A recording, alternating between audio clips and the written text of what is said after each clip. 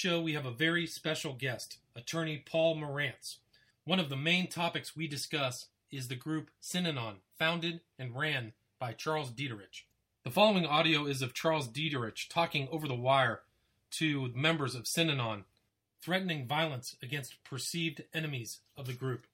After the audio of Charles Dieterich, there will be a 3-hour discussion with Paul Morantz concerning his 2 books and his experiences assisting clients in need of help, escaping from coercive groups. This interview will only be 1 hour. The following 2 hours can be found on my YouTube channel at William Ramsey Investigates. Thank you very much. And I keep thinking of the militant posture.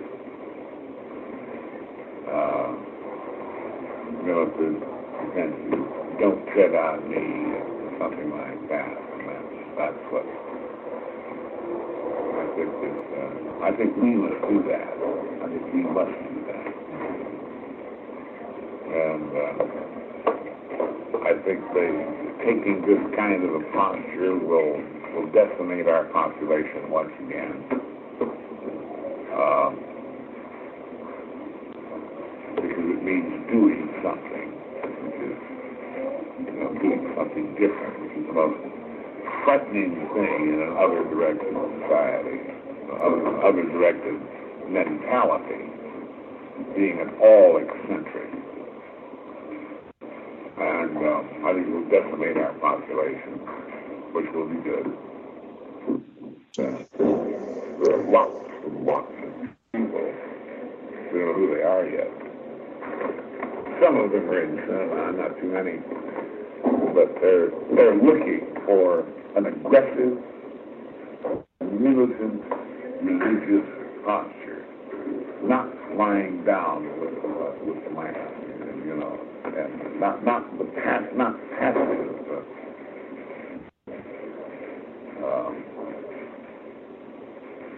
religion, not turn the other cheek religion, but that is traditional religion in the main. That does not mean that is the only religious posture. Not at all. It just happens to be to have been the convention of the one that broke down.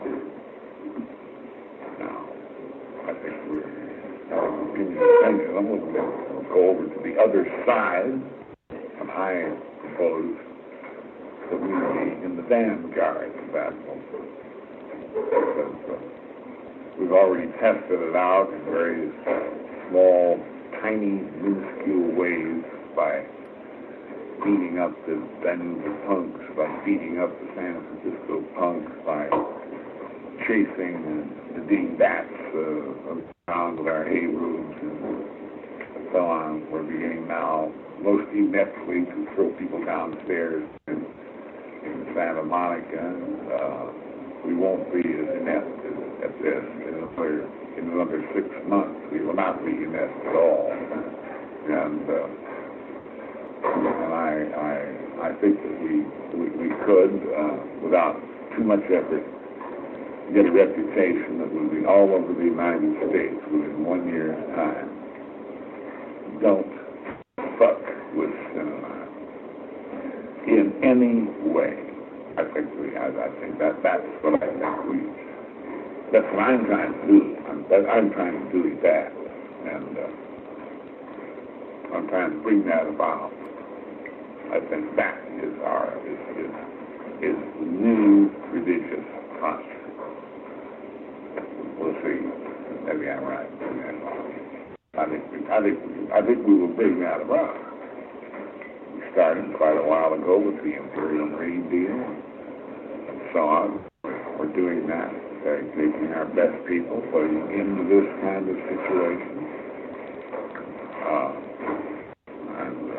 It is our intention to do just exactly that. We're not going to mess with the old time, turn the other cheek, and religious posture.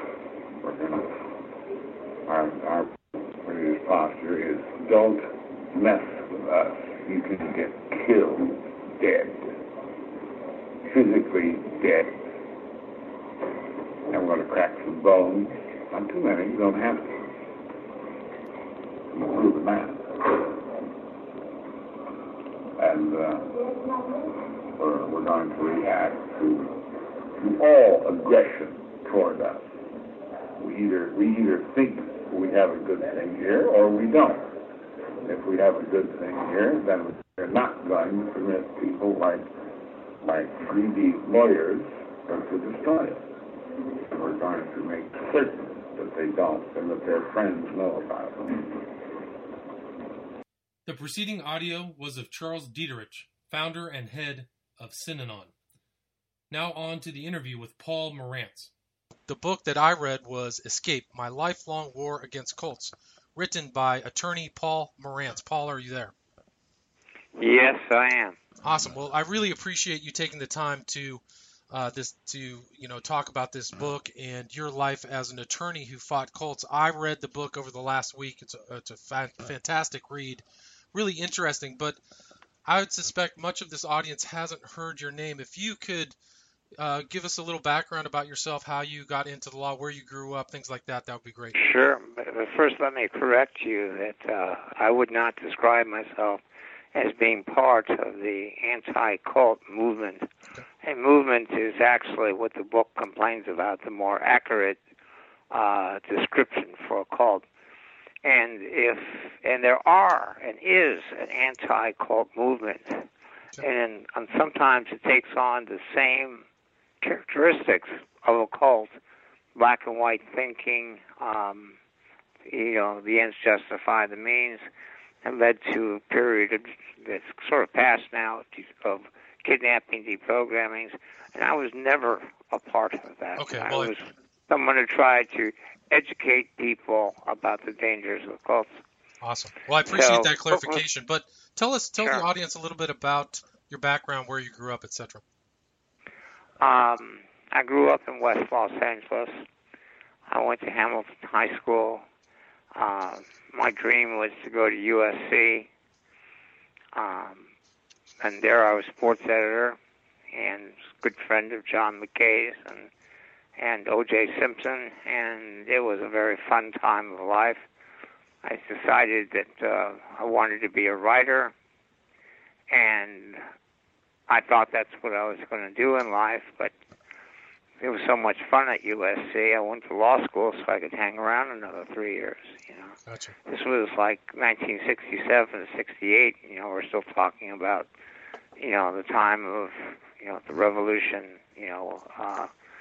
girls in short skirts, and it was just a great time to be a teenager and be young. You didn't want necessarily to have it in quickly. Gotcha. Well, that makes sense. I mean, the law students on a campus are kind of like the big men on campus too, right?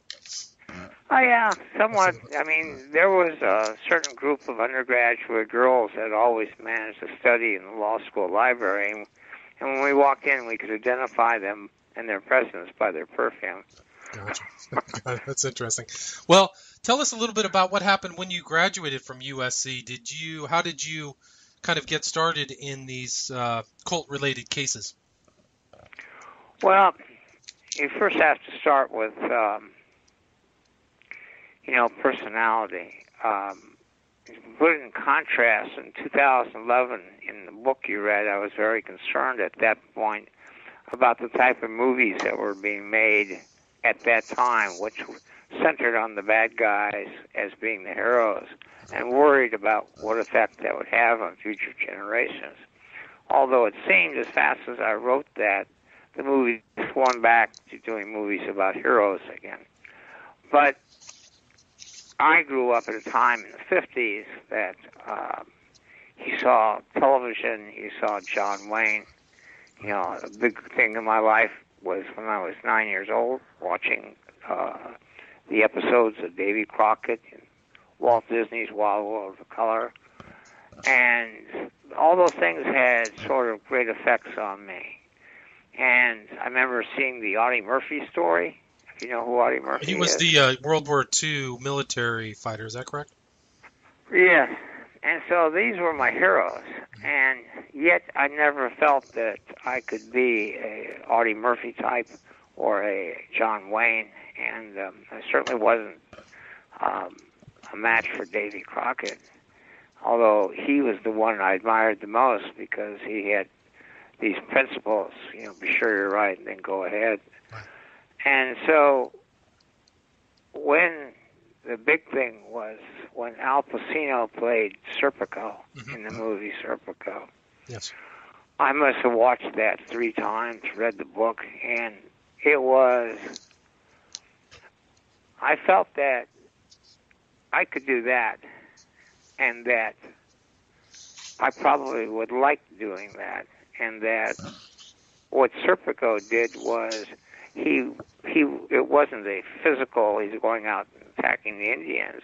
It was, he was gathering the facts and bringing the evidence, and no one could make him quit, right. Even if he lost his girlfriend, everything, and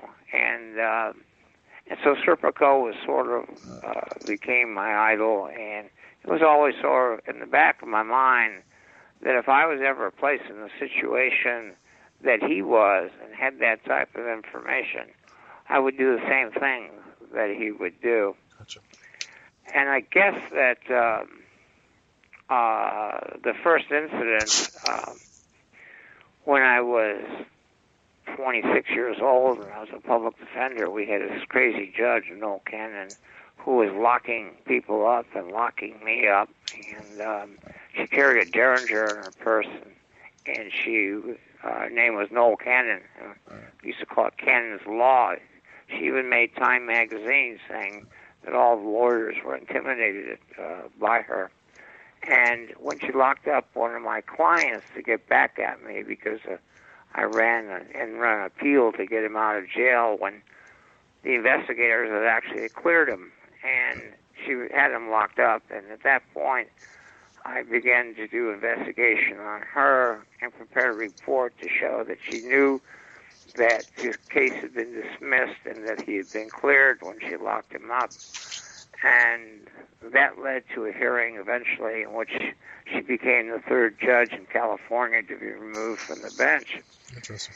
And I think that sort of cemented my personality, so to speak. Gotcha. Then I had success in writing, and I'd written a story that was being published in Rolling Stone. I'd written some other stories published in West. I had an agent, I had people wanting me to write books. I was starting to work on a screenplay, and I thought this is where I wanted to go in life. Right. And that was about Jan and Dean, right? Jan and Dean? Yeah, about right. Jan and Dean. Gotcha. And so then the strange thing happens is that through a Skid Row alcoholic named T.B. Renfro makes a phone call from Golden State Manor to a liquor store operator in downtown Los Angeles. They weren't allowed, the Skid Row alcoholics, to use the phones, but one nurse let them make a call, and he said to the operator that I'm being held prisoner here. He called my brother, and I managed to get hold of a nurse at the place, and right. She confirmed to me that there was a whole series of Skid Row alcoholic people that she believed there was no reason for them to be there. It was a mental ward, and that they had been brought strangely by this man named Weldon. She had done a little investigation and found out that they arrived the same day that they left prison for drinking. Interesting. So I thought they were probably there on probation. I just didn't understand it. On probation, a judge can say, instead of a jail or for a shorter jail sentence, you agree to go spend time in a nursing home. But that's still voluntary. They can still walk out. It just would mean they'd be breaking the conditions of probation, and they could be sentenced. But I figured it was something that probably everyone involved didn't really understand. I wasn't really ready to think that people could kidnap Skid Row alcoholics to make money off of them. It just didn't seem like that was a likely thing. Right. But then the thing that changed, I guess, the course of my life was the next Saturday, there was a story in the LA Times. They arrested X-ray operator, a guy that does portable X-rays at nursing homes, because he hired a hitman to assassinate the administrator of Ranchos Los Amigos. And the reason for that is that the administrator was going to testify that the X-ray lab portable guy was trying to bribe him to send certain long-term patients to certain nursing homes. Gotcha. And when I thought, wow, if that's going on in that industry, maybe I should call back that nurse again. And I would spend about 2.5, 3 months pretty intensely researching, finding former employees of the nursing home. I finally found a bookkeeper who, for her own safety, kept copies of the payoff checks to the capper who brought the bodies to the nursing homes, where they were being filled with Thorazine.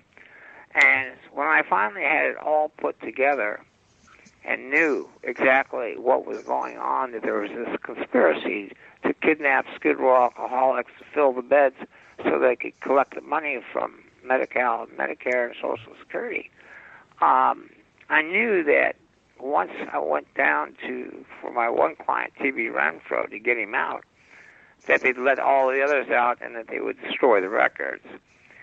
So I took everything to the health department and laid it all out for them. And they said, what do you want us to do? And I said, I want you to come with me when I go to get my client out, because you have the power to grab the records before they destroy them. Right. And so that was the start. And so for 2.5 years, I was involved in that case. I had Skid Row alcoholics living in my apartment at times when their depositions were taken to make sure they stayed sober. I sort of became their babysitter. And when that case was over, I was sort of a local celebrity, not a national celebrity, but a local celebrity. You know, I was known to the health department. I was known to the county council. I attended many hearings.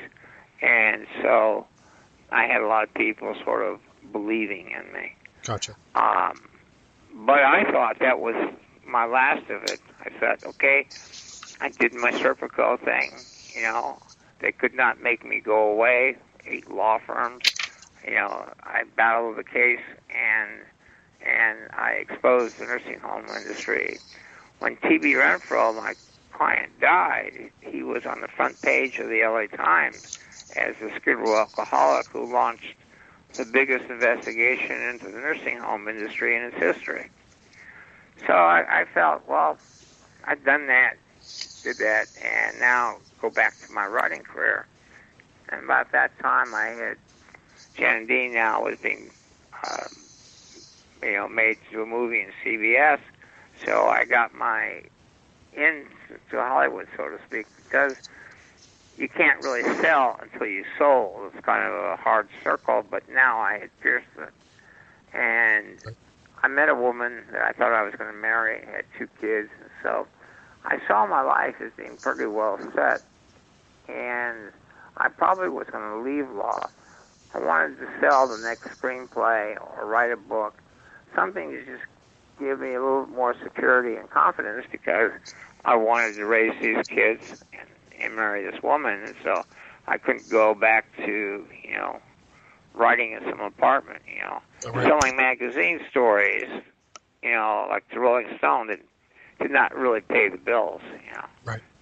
Unless you went on staff, and I don't think I would have wanted to do that. So I took a job at a law firm and was living a pretty normal life and thinking probably that that's what I wanted. Meanwhile, in 1976, I think it was, this woman, Frances,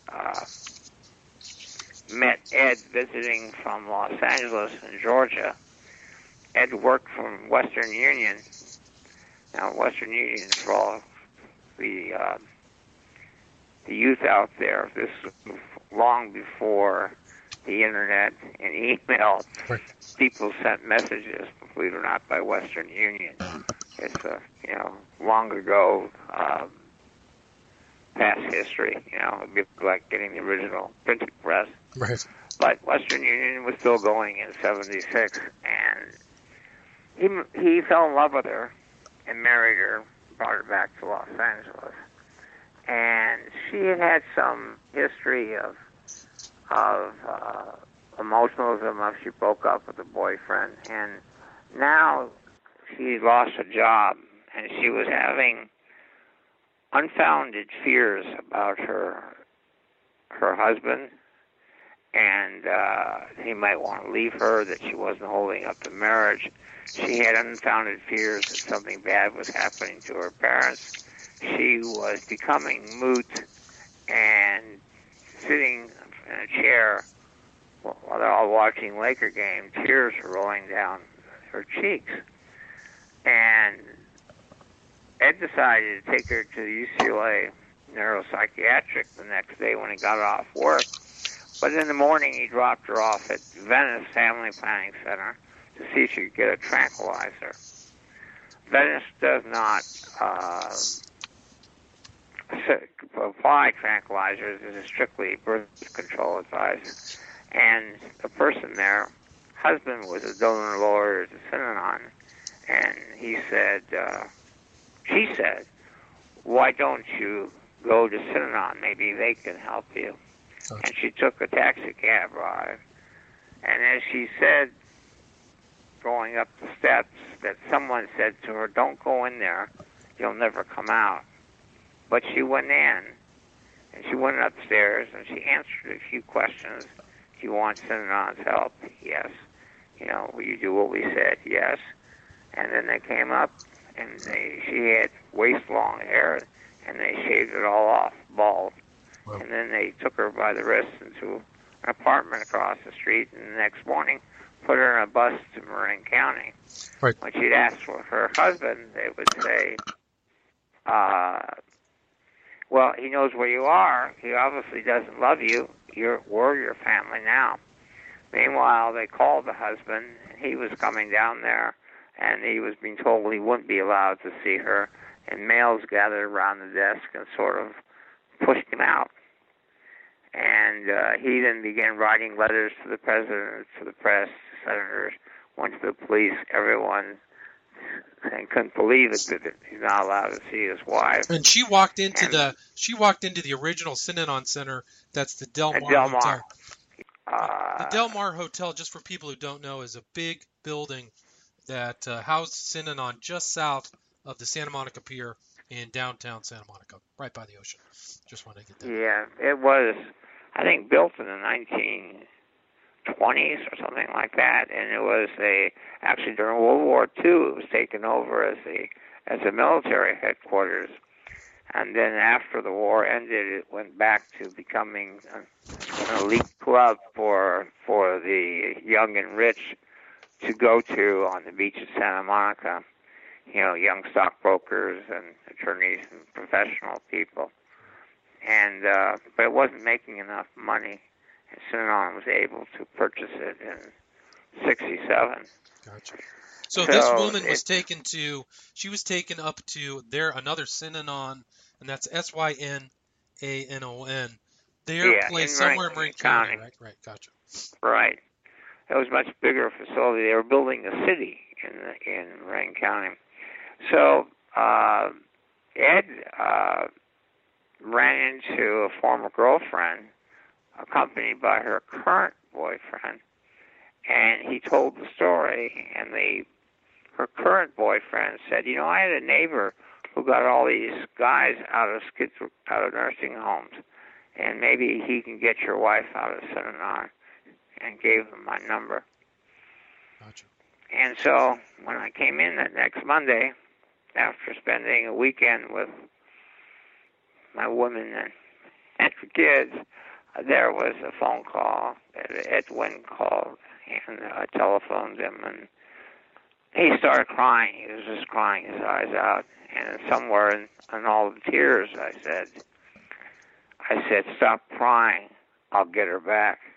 I guarantee it. And that was the start. So that was the start. Can you talk a little bit about Synanon, the organization itself, and the kind of the head person who started Synanon, Charles Dieterich?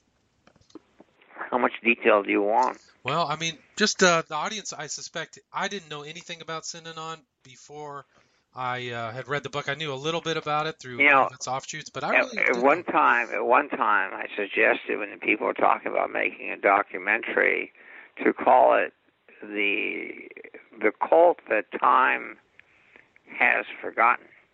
I see. It amazes to me. It's like, of course, I meet people who don't know who Patty Hearst was, so, but it still amazes me that how fast Synanon has, because it was a big story. It was a really big story. It occupied the headlines of newspapers and magazine features from its conception, 1958, to its end in 1991. Right, for one period of time, when they tried to kill me, it was the biggest story in the country. Wasn't Synanon like a massive landowner? They owned tons of property in Santa Monica. Isn't that They true? were the biggest landowner, Santa Monica landowner. Gotcha. And they were worth in the 70s about $33 million, which just, Jonestown was by comparison, I think, was $6 million. Gotcha. And of course, Jonestown occurred 6 weeks after Synanon. Yet history has gone on to always repeat and tell the story of Jonestown. But Synanon was actually far more dangerous. Jonestown erupted within and exploded with a massive suicide, which has happened many times in history. It was to happen, after Jonestown. What Synanon is that they developed a hit squad that went out and attacked people from the West Coast to the East Coast. There was 3 attempted murders, and from their own documents, I'm able to put together about 88 beatings, physical contacts. And it was an organization that had political connections. Dietrich was offered, and his wife were offered posts by our current governor. And back when his first time he was governor in the 70s. Right. And he was, the subject of 4 or 5 books. They made a motion picture on Synanon, Columbia Studios, with Edmund O'Brien playing Charles Dietrich, the founder. Talk a little bit about Dietrich and what, not just the Imperial Marines, but what they kind of instituted and what they believed they could do for the individual. Well, let me say something about, just a comment about what people believe. In destructive cults, and it's defined a destructive cult as generally where the people are the servants of the organization rather than the organization existing to serve its members. And usually the leader is sociopathic and has no problem controlling people's lives and directing them to do their bidding. Now, the way that they get them to do their bidding is that they create a belief system or a set of beliefs or change it and then convince the followers, and that's the motivation, or the carrot with the stick. But in 95 or more percent of the time, the leader doesn't actually believe the beliefs. He's just creating them as a sales pitch. And I would apply that to every case that I know of. So that was interesting that in your book you stated that even though the cults changed, you felt like you were fighting the same person. Yeah, that's true. I felt like I was fighting the same personality over and over again, whether his name was Charles Dietrich, Werner Erhard, L. Ron Hubbard. My concerns today are over the future, president-elect.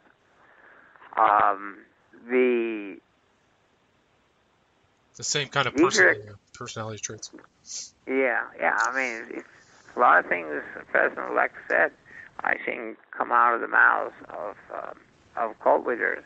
including saying, I have a movement, I will, bring back waterboarding and a lot more, and I want to hold rallies where everyone comes out and cheers me.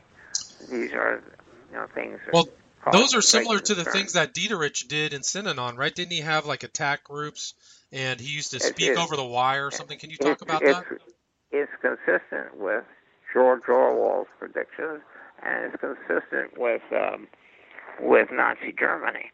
I would say the first thing to explain about Dietrich is his childhood.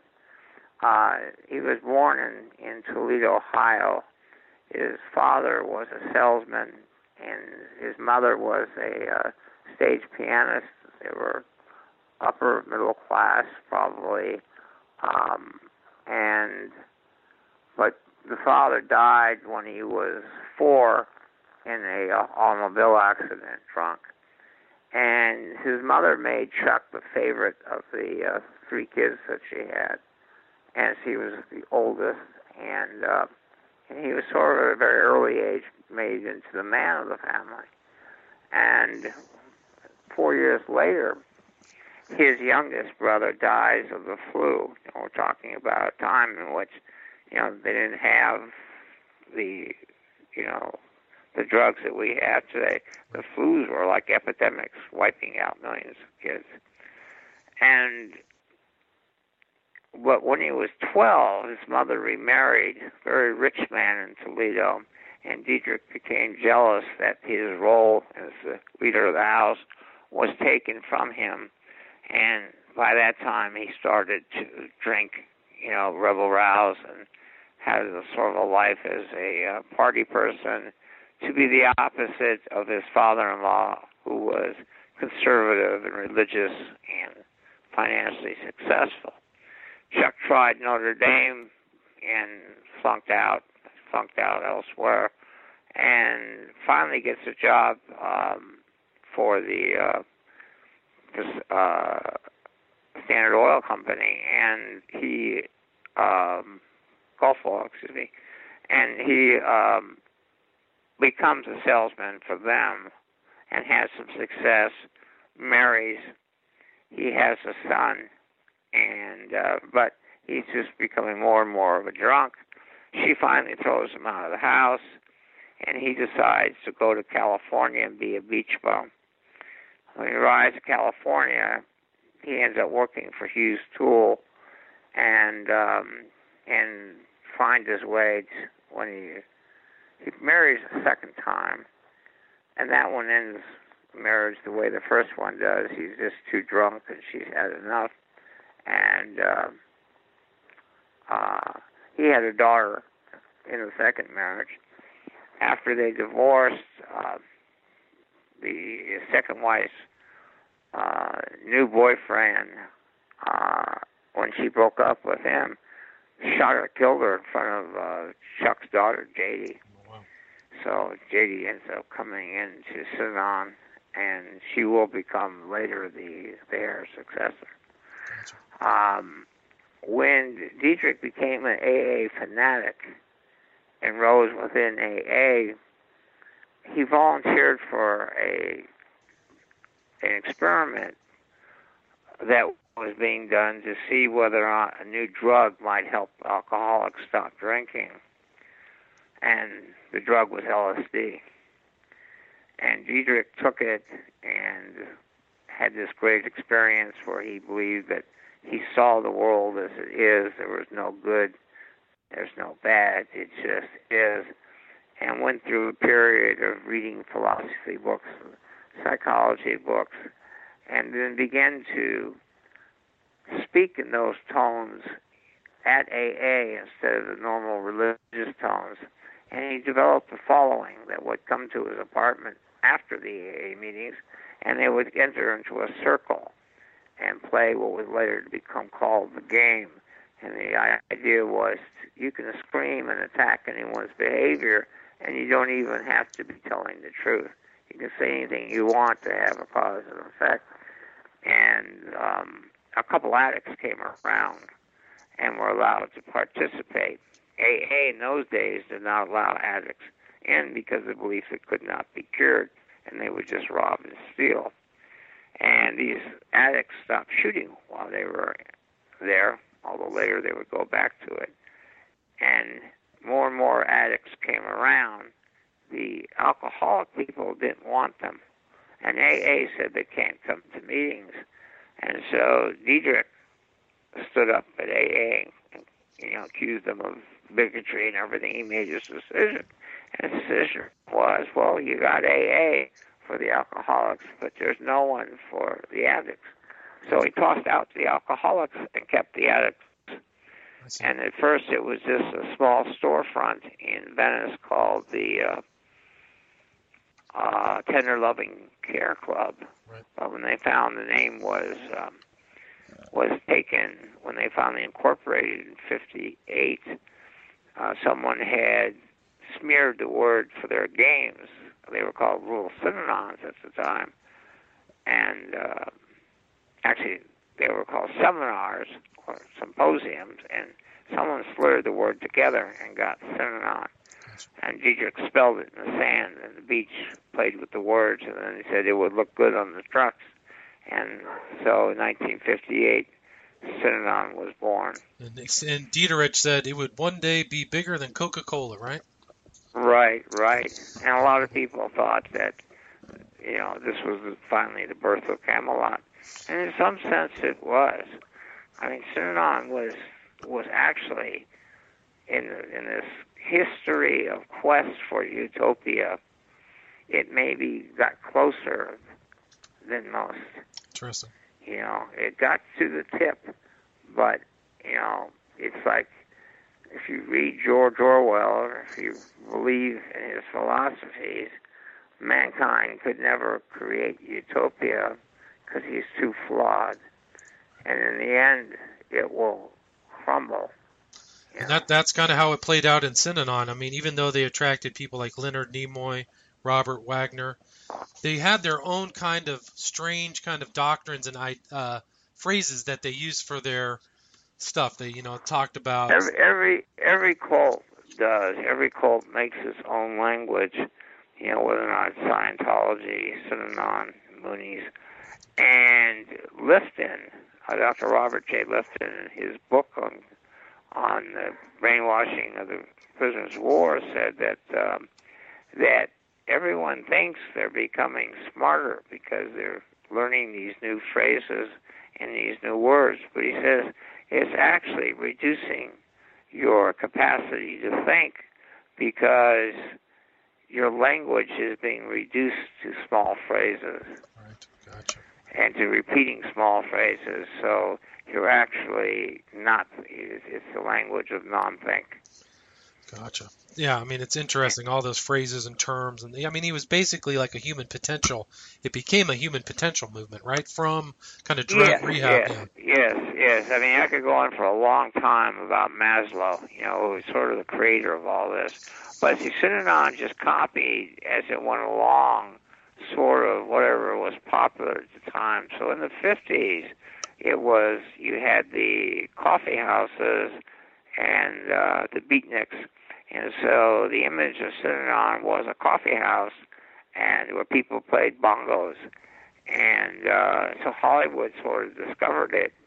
Charlton Heston, like I said, Natalie Wood, Lucille Ball. Everyone was coming down, Steve Allen, because they wanted sort of an escapism, they thought, from, if anything, from the phoniness of Hollywood. Synanon was real. People talked, supposedly, about real problems and the problems they had growing up, and it was very attractive.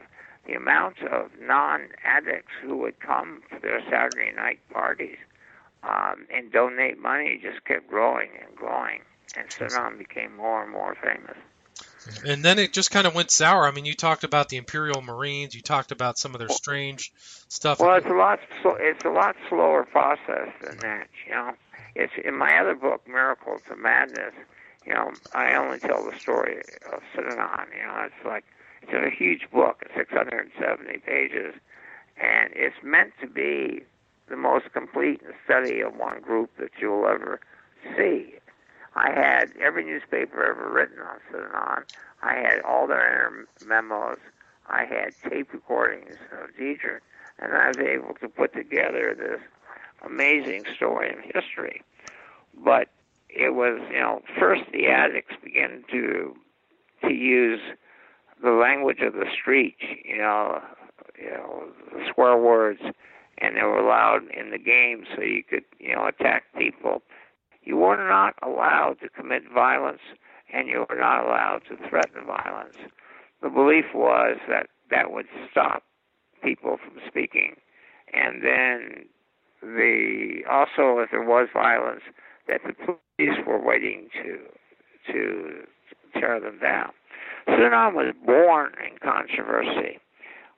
You had a group of criminologists like Louis Jablonski and different people that thought it was, the greatest thing in the world. And you had a senator tell John F. Kennedy that it's the miracle on the beach. Santa Monica was against it. They did not want a beacon attracting addicts from all over the country who would then fail and then, occupy Santa Monica. Right. They wanted Synanon, gone. And they arrested Diedrich for operating a hospital without a license and out of zone. At that point, using a National Guard armory that was located on the beach right on the edge of Santa Monica. And Governor Brown Jr. signed a bill, Pat Brown Sr., his father, signed a bill in 1961 that exempted Synanon from health licensing under accepting the Synanon argument that the public had failed in curing drug addicts. So keep the state out of Synanon and let Synanon go its own way and find its own cure. Gotcha. And that was accepted. There was a very powerful minority view that Synanon didn't cure anybody but absorbed people, and that it had cultist aspects, and that one day there would be a state of mind in Synanon that they were afraid of. Turns out that those people were the ones who had a better crystal ball. But you can't blame the people who jumped on Synanon's wagon, because they had, from the beginning, like 13, 14 people, average age, say 35, 36 years old, that had robbed banks, that had, done stick-ups, that had, been hooked on heroin since they were, 15 or 14, who now were living lives that were envious. And a large part of that was that they had reached an age where they were tired of the streets. They had reached an age where they were ready to commit to something, to get off drugs. And then Synanon sort of made the discovery that, one is there was hope, because at that time in 1958, the idea that you could ever cure a heroin addict was thought to be impossible. There was no hope. We might as well just give him his drugs or shoot him. Gotcha. And Synanon had showed that, if you put a roof over their head, take away their problems by giving them a bed, feeding them friends, not only friends, but the people that they knew on the street that they used to shoot with are the people who are telling them, don't do it anymore, and look at me, look how I look today, and you can look like this. And so there was, a discovery. Right. So they were able to cure people, but how did Synanon kind of generate its funds? Well, they had people donating. They had the game club. And then Diedrich was a pretty smart businessman, making some deals on property. A gas station company let them buy some gas stations that they ran. But the biggest thing was they got a stamp machine that allowed them to stamp products. So this was your promotional items for big business. So you would go to, say, a Fortune 500 company and say, here, order your giveaway pens with your name stamped on it, but also stamped on it would be Synanon. And the message was, if you buy from us, not only do you get a tax write-off, but you save a life. And that was a pretty big sales pitch, and that brought in, eventually they'd become the second largest supplier of promotional items in the United States. All right, so it was like merch or something like that. Is what and there were always businesses, and then as they developed more and more businesses, the changes in Synanon came in '66. Diedrich actually saw Synanon as a failure. The actual percentages of people staying off drugs, no one really knew, but from what they could piece together, it was, maybe 3%, 2%. It just wasn't succeeding. Gotcha. A large part was they were getting younger people. A lot of people coming, on the information. A lot of people came there just to get clean for a while and then leave. They didn't have the same dedicated people that they had in the beginning. And so Diedrich saw it as a failure. It's funny because I don't. I think it was more successful than he thought it was. But he then began to recruit the squares. Squares were non-addicts, and he saw them as what he needed to run the businesses and to develop it into utopia and to create the new society. And for this, he developed the Synanon trip, which was a process that I believe that Warren Earhart copied when he made the S training. The idea that you come for a weekend, you're not allowed to sleep, you use a lot of meditative states, people are attacked verbally, shown to be, that they're assholes, and the message being applied that there is hope, and that is total commitment to Synanon. And so through the trip experience, squares were then sucked into Synanon. They would turn over all their money and their wealth.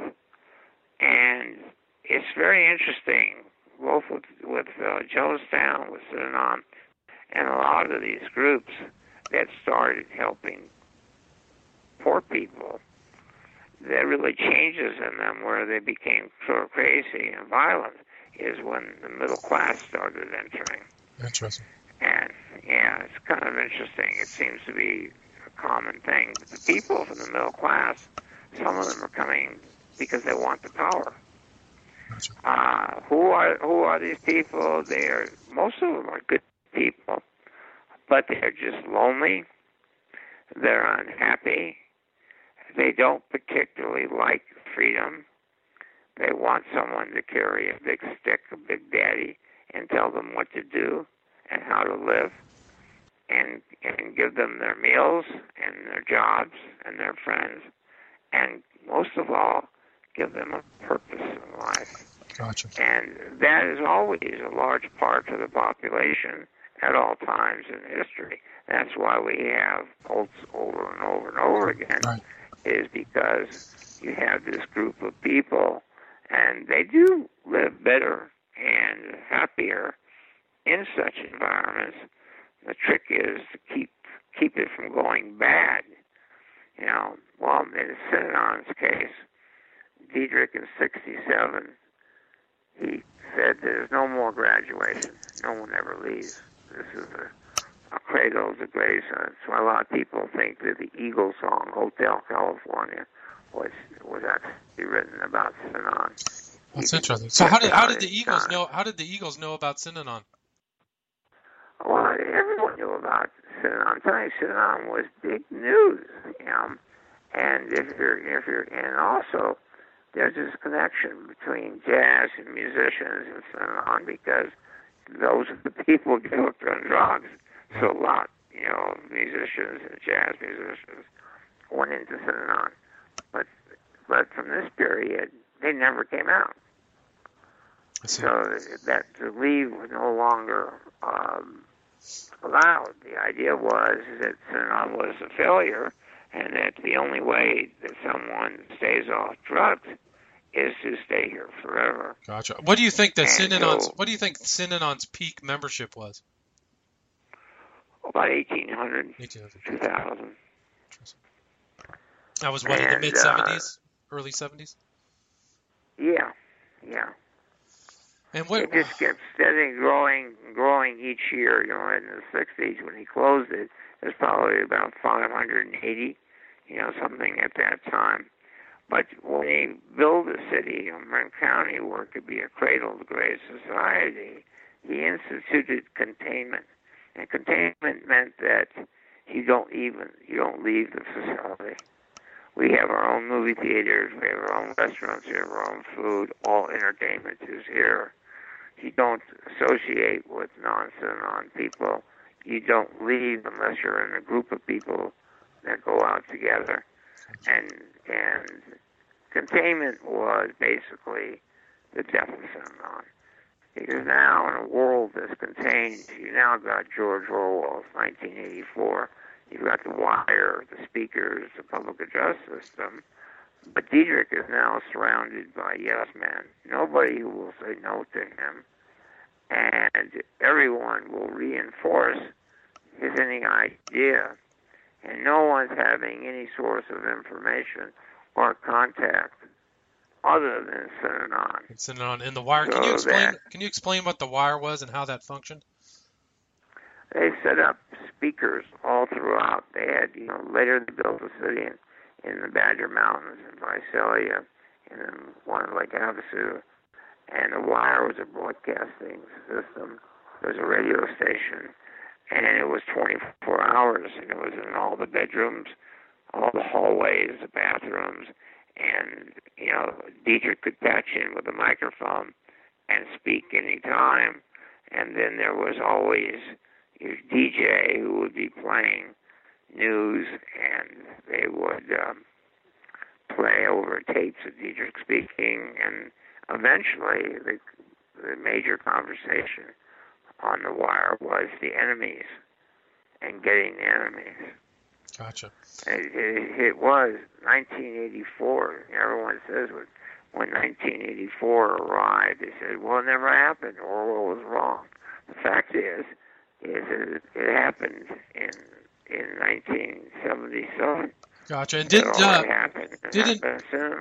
Synanon became increasingly violent around that time too. Is that correct? Synanon commenced violence in 1974. And I can tell you how that happened if you want. Yeah, please do. The IRS, because of the squares moving in, began to challenge the idea that Synanon was a charity and should be not have to pay taxes if they really were running businesses and supporting a lifestyle. And seeing this battle coming, Diederik and his law people, Dan Garrett, Howard Garfield, they plotted together and decided that the way to keep their tax status was to become a religion.